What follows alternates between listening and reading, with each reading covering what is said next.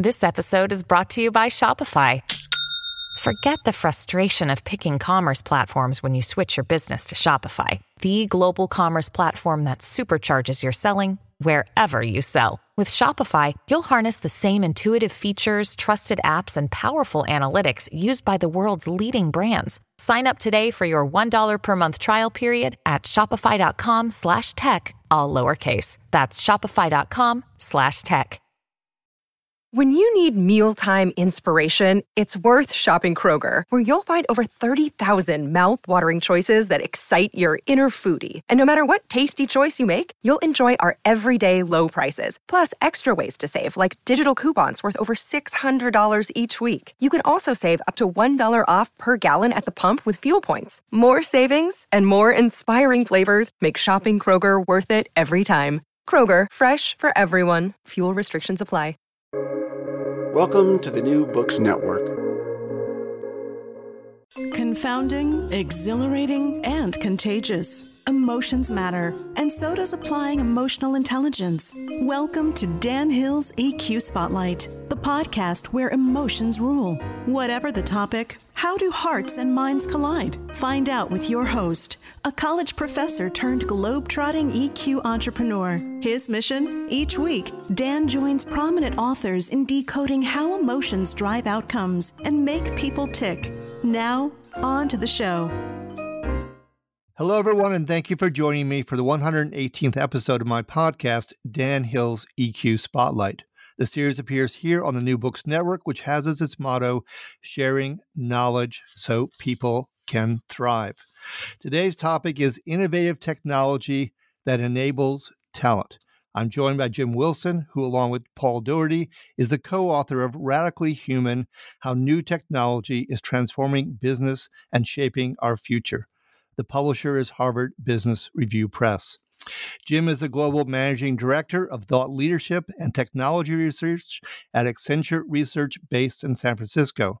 Jim has spoken to business audiences worldwide. He's also a longtime contributor to the Harvard Business Review and has been cited as one of the 50 top business innovators by Codex.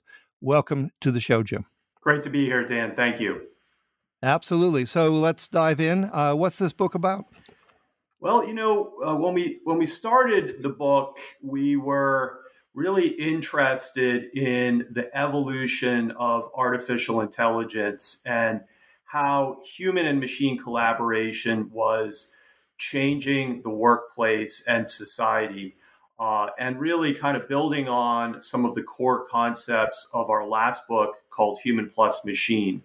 At that time, Dan, though, there was no global pandemic or disruption of the way that we do business, of life and of commerce. But then, of course, the virus intervened, and we really saw the convergence of a few inflection points within a matter of months that changed our thinking and the way that we formulated the book.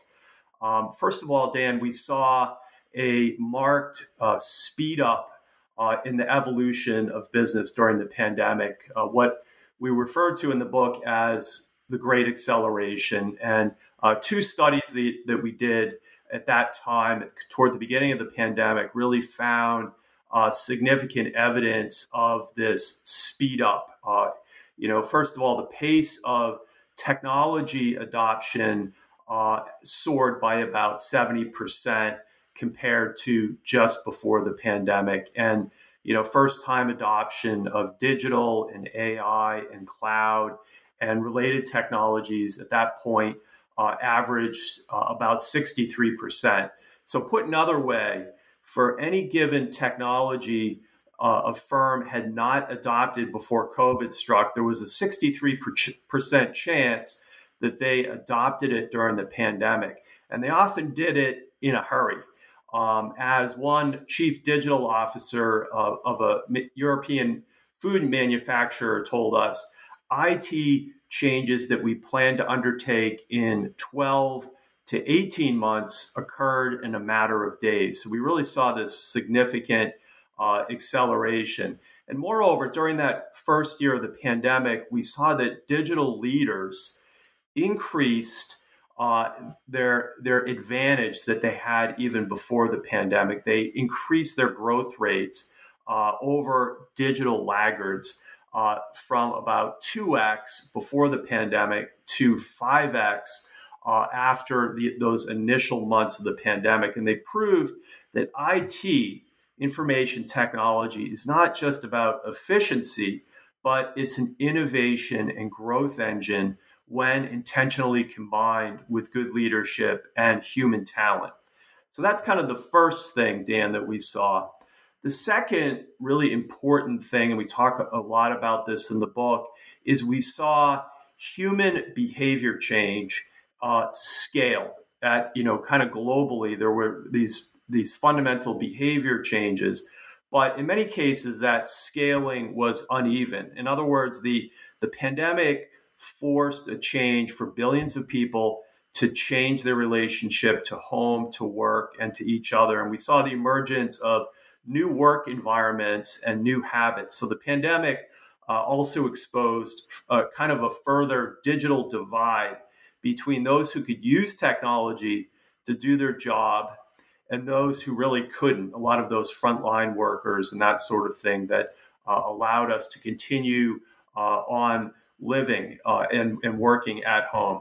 So we were really interested in this topic of technology and human behavior change at a global scale. And then finally, one quick point that I alluded to earlier, we were really interested in that evolution of intelligent technology and AI since our last book.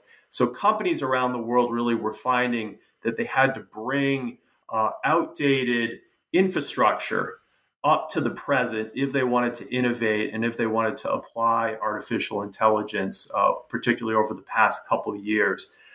For example, one study that we did in 2021, and this informed the book, showed that 34% of global business leaders were citing legacy infrastructure challenges as one of the key impediments to business innovation. So we're really interested in how companies can use new advances in, chips, in hardware, in data engineering to build new applications and so on, particularly during the pandemic. And of course, this trend has continued, since those early months of the pandemic.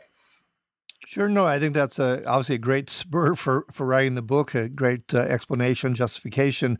I was well aware of the great resignation or reshuffle in terms of people adjusting their work behavior or human behavior vis-a-vis the workplace, but the great acceleration in technology adaptation is new to me. That's interesting stuff. So going to the title of the book, Radically Human, what does that mean? Can you kind of unpack that for us as a term? Yeah, it's a great question, Dan.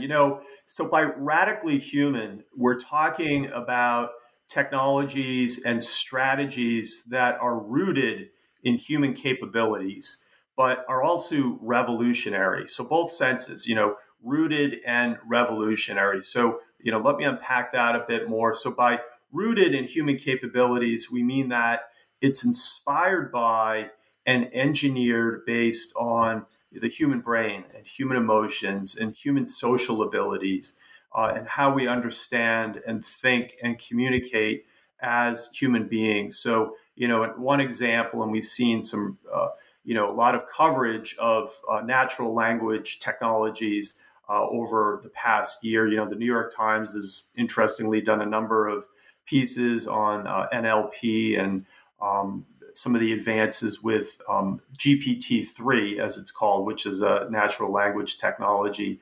Other technologies here, include like brain-inspired artificial intelligence and privacy-preserving machine learning. In many cases, these technologies feel more natural to interact with. For instance, using our voice or human gesture to prompt the machine to perform a task on our behalf.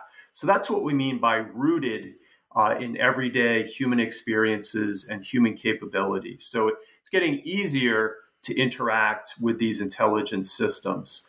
That of course includes and must reflect not only our abilities, but also some of our fallibilities, if you will. And we make this point in the book. So, just as kind of behavioral economics have incorporated human fallibility into economics, the dismal science, we're seeing technology innovators are now taking into account biases and other human frailties that have crept into artificial intelligence systems, sometimes at scale. So it's important not just to be an optimist about technology, but when you're designing technologies, also think about human fallibilities, human limitations, and so on.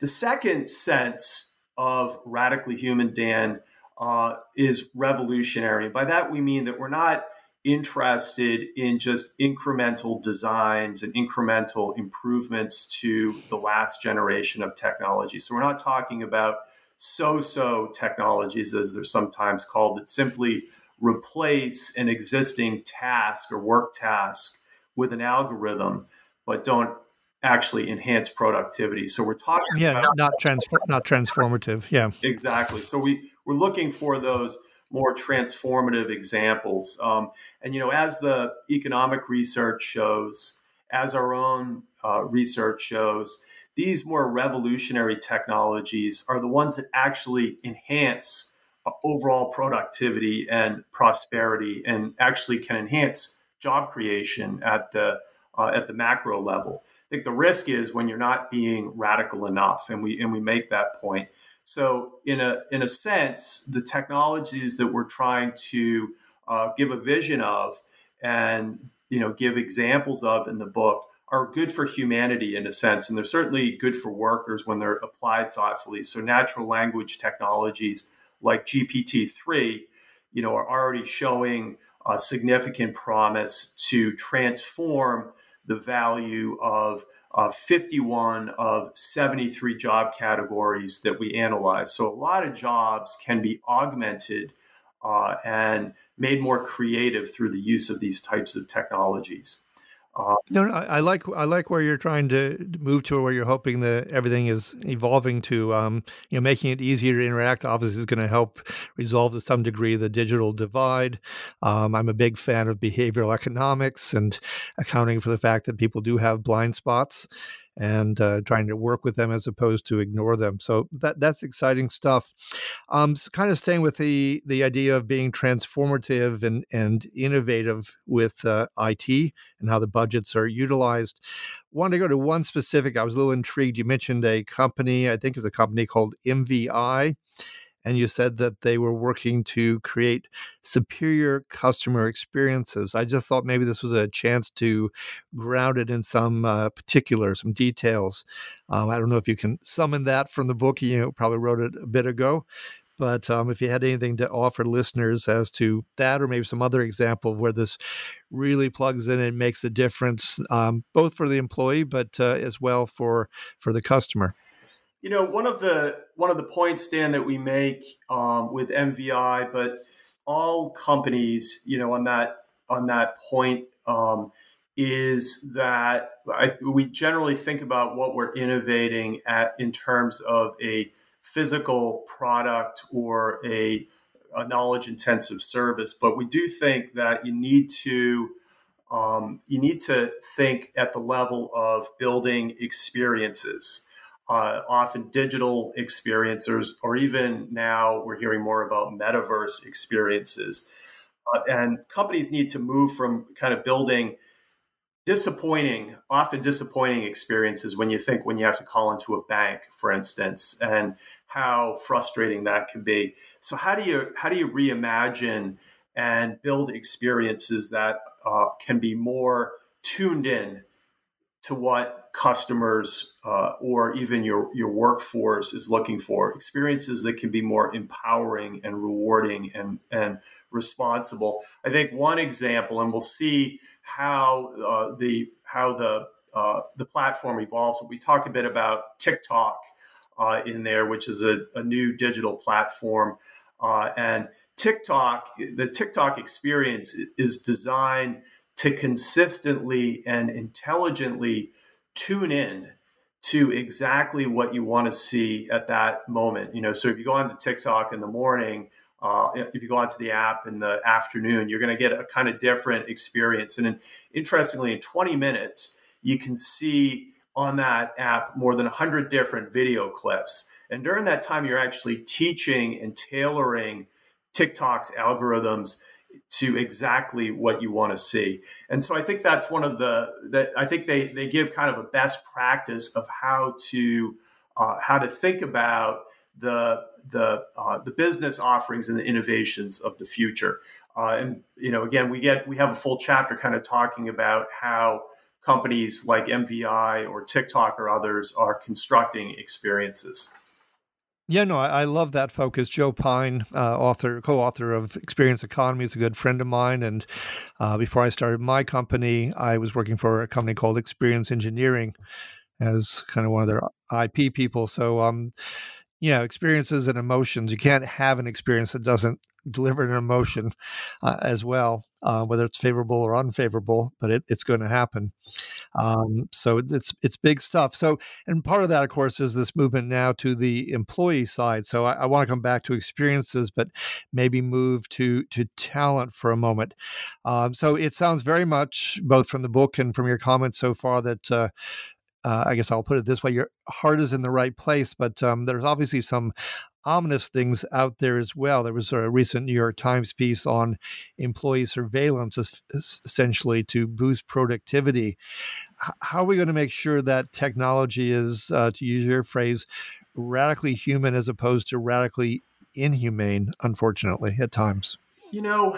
I think I might take a bit of a step back there, Dan, and put your question in the context of the evolution of technology. I think we talk about this in quite a bit in the book. I think and we talk about 3 stages of technology, and in that first stage of technology, which we call the era of device intelligence, we see that in many cases, technologists and CIOs and companies kind of expect workers to adapt to the machine. So in a certain sense, the machine is kind of an alien force. In short, machines can do what they're programmed to do. So when you interact with them, it's always on the machine's terms. So if you think about kind of early desktop computing or even industrial robots, if you go into a factory, in the 1970s, 1980s, and even before then, the robot systems are literally dangerous and they're behind a fence. And, there's still examples of that today, but we've seen significant evolution in intelligent technologies since then, kind of going into the past 10 years, into what we call the second era of technology, which is the era of data intelligence. And here we're starting to see kind of a leveling. Humans and machines beginning to work in collaboration in the workplace, in industrial settings, the rise of more collaborative robotics, for example. So you start to see that technologists are starting to think more about the human talent, about the folks that are using these intelligent systems like robots. In this stage, though, it's all about big data and making machines more powerful for analytics and machine learning. And we've seen this huge push, starting in the late, early 2010s. But really, at that point, there's not really a clear sense of the challenges that big data presents to society, or of the limitations of big data systems. So what we're trying to do in this book for both human talent, for employees, but also for the people designing these systems, is to show that there's opportunity with intelligent technology to kind of put the human above the machine in a sense. So our book is really giving a vision of what this stage of technology, this new emerging stage, is all about. Humans are now in charge, and people's intelligence, human talent's intelligence, can teach machines to do more. So synthetic data, for instance, natural language technologies, even the metaverse. We're starting to see people really taking a human-centric view toward building these. So this final stage, when we're talking about talent, is really going to be radical in both senses of the word that I mentioned earlier, both revolutionary and rooted in human experience. Yeah, no, I think that's an excellent summary, and I like the progression, and I very much hope it's going to happen. I mean, you have the, thanks to Accenture and your contacts and the conferences that you speak at, do you have a sense that the leaders who are going to be responsible for how this technology gets deployed and how it gets adopted, are they on board with that vision of moving into that third and crucial, to my mind, crucial phase? It's a really good question. And we do. I mean, one of the things that we saw with our last book, Human Plus Machine, is that technology change is not, simply something happening out there in the business zeitgeist that business leaders don't have control over. It is really a function of mindset and senior leadership decision making. But business leaders need and have control to make the right sets of decisions. They've got the capacity to reinvent the business. And as I mentioned earlier, they often have to do it quickly. But they've got, they can decide whether to just try to automate yesterday's processes and ways of working, or whether they want to augment workers and reinvent processes. So I do think that right now we see about 10% of business leaders really get it, and they're showing the way for a lot of other companies, in terms of making deliberate decisions to apply these technologies, to test them, to see what's working, and then to scale them. But it's not just something that's happening, right? It's actually a function of mindset and leadership decision-making, we believe.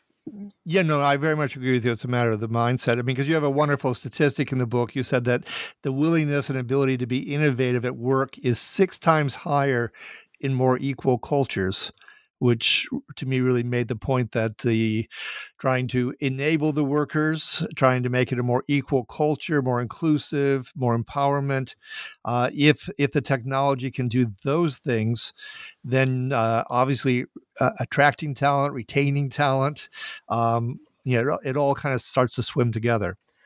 Yeah, I think if you look at an example that we discussed in the book, so Capital One is obviously, it's a bank, but it really sees itself as a technology company. And Capital One has a lot of great programs to help their talent evolve to become more fluent using technologies. And by fluent, we mean, they're not just able to use it as solo practitioners, but they can actually speak to each other around opportunities to innovate with new technology. They have what's called CODA for Capital One Developer Academy, which is a 6-month program followed by, I think it's a 2-year on-the-job training for using and designing and building technology. And they have programs also kind of focused on cloud and AI and analytics. But that program, CODA, isn't just for people coming out of university with a computer science degree. You could have a background in sociology or a background in marketing, and you can get involved in these programs at Capital One. I think, just building on that stat you just mentioned, Dan, I think if you look at the economic literature, or if, you see that for every dollar spent on machine learning technology, companies may need to spend about $9 on intangible human capital. So that means, process change, retraining and upskilling the workforce, and so on. So in a lot of ways, you're going to get the most leverage, and you're going to get the biggest bang for the buck, if you will, by really focusing on your people. That is, if you want to do new things and you really want to innovate and grow the company. Certainly. Yeah. No, I think digital literacy, emotional literacy, you call it TQ technology, smarts. I mean, all of those things are going to have to work together. And then there's another element to moving to the chapter on trust. You mentioned some research done by Susan Fisk and Chris Malone, and that they had seen two really important factors to build trust, which is evaluating others and programs and probably even, frankly, technology in terms of its ability to protect, promote, enhance warmth and competency. I was really intrigued by that. Is there anything more you can share from their writings and how you see that informing how you wrote the book and what your vision is for the future with radically human technology? We see that there are two big takeaways from the book. One is around strategy and strategy innovation, and the second is around trust. So let's talk about trust first. We're seeing that companies are really realizing that they need to prioritize trust when they use new technologies. I think one thing that we saw as we were doing our initial research for our last book, Human Plus Machine, is there was a lot of optimism, but there wasn't as much thinking about how do we bake trust into the system in a sustainable way. Now we're starting to see companies realizing, okay, well, bias can creep into the system. Sometimes these systems are not very transparent and so on. So now we're seeing that nearly 3/4 of leading companies are focused on and investing on differentiating their offerings based on trust. Now, at a basic level, that means security and transparency and fairness and privacy. Those are really kind of hygiene factors, if you will. Yeah, no, it's a good term. Yeah. So the other kind of discovery that we made when we were doing the research for this book is that software and machines also need to be informed by human behavior, by humanity. So that's kind of a fifth hygiene factor. If we're going to trust a machine, there needs to be kind of that human element. So we talk about several examples in the book of how companies are baking trust into their systems. So if you look at a chip manufacturer out here in the Bay Area called NVIDIA. NVIDIA is now developing self-driving car systems that learn by emulating human driver behavior, which drivers actually find more trustworthy. Also, they're incorporating explainable artificial intelligence into that system. So the system can actually tell the engineers which human behaviors it's learning from. But we're beginning to realize that when you're building a system such as the self-driving car system, perfect is not what you're necessarily going for. You have to have that dimension of humanity baked into the system. So, NVIDIA and others are baking humanity into the system in order to try to enhance trust.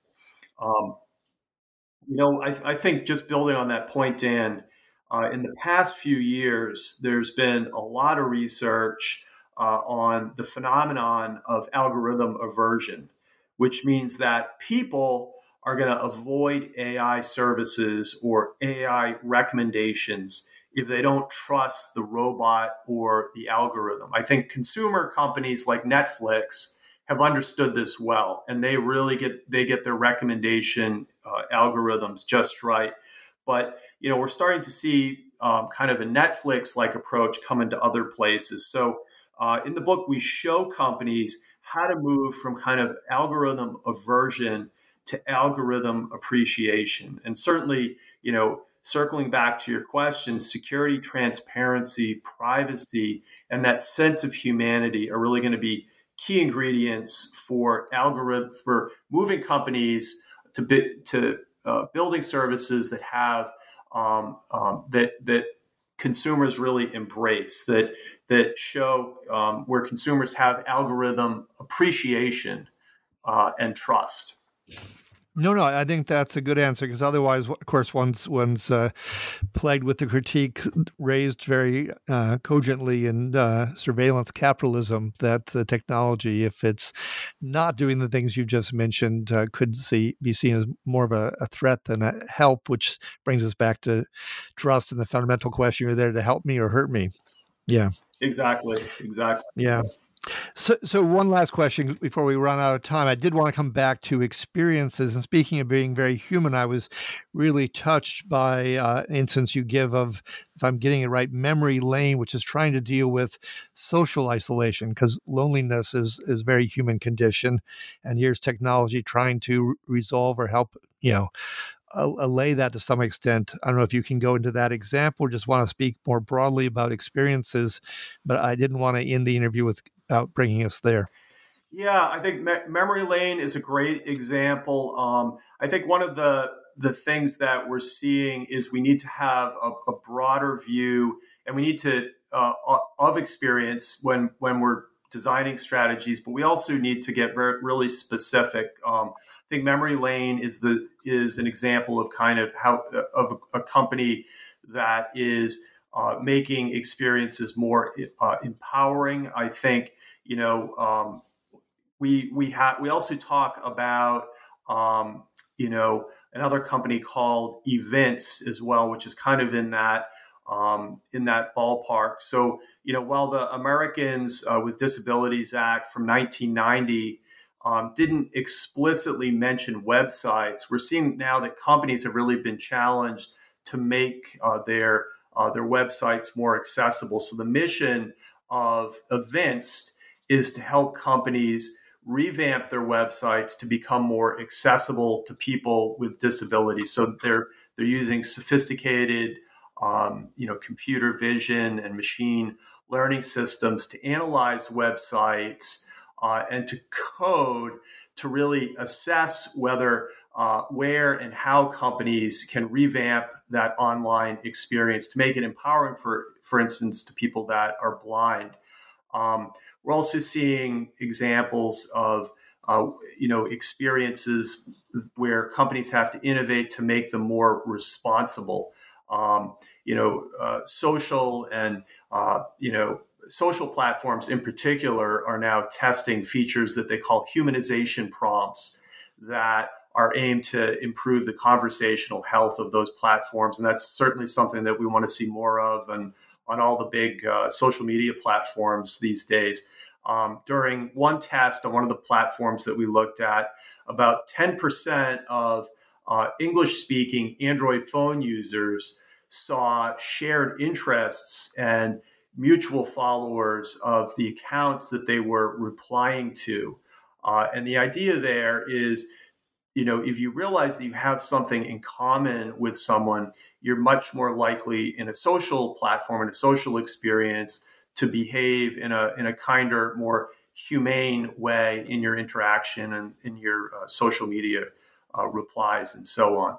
But getting to your point, Dan, you really you want to think about experiences in terms of building empowering experiences, rewarding experiences, and making them responsible as well. And you need to think across all those dimensions. Yeah, so the technology can help people realize their potential and also connect us more effectively. We're so isolated in this society at times that it's nice if it can, like Memory Lane is doing, trying to bring people together nicely. I want to thank you, Jim, so much for your time today and for being my guest here on Dan Hill's EQ Spotlight. This has been episode 118. Innovative technology that enables talent. Jim Wilson is, along with his colleague at Accenture, Paul Doherty, the co-author of Radically Human: How New Technology is Transforming Business and Shaping Our Future. If you enjoyed today's show, please give it a rating or review on iTunes. Finally, I like to conclude every episode with an epigram. In this case, I took one from the historian Christian Lang, who said, "Technology is a useful servant, but a dangerous master." Until next time, take care and be well.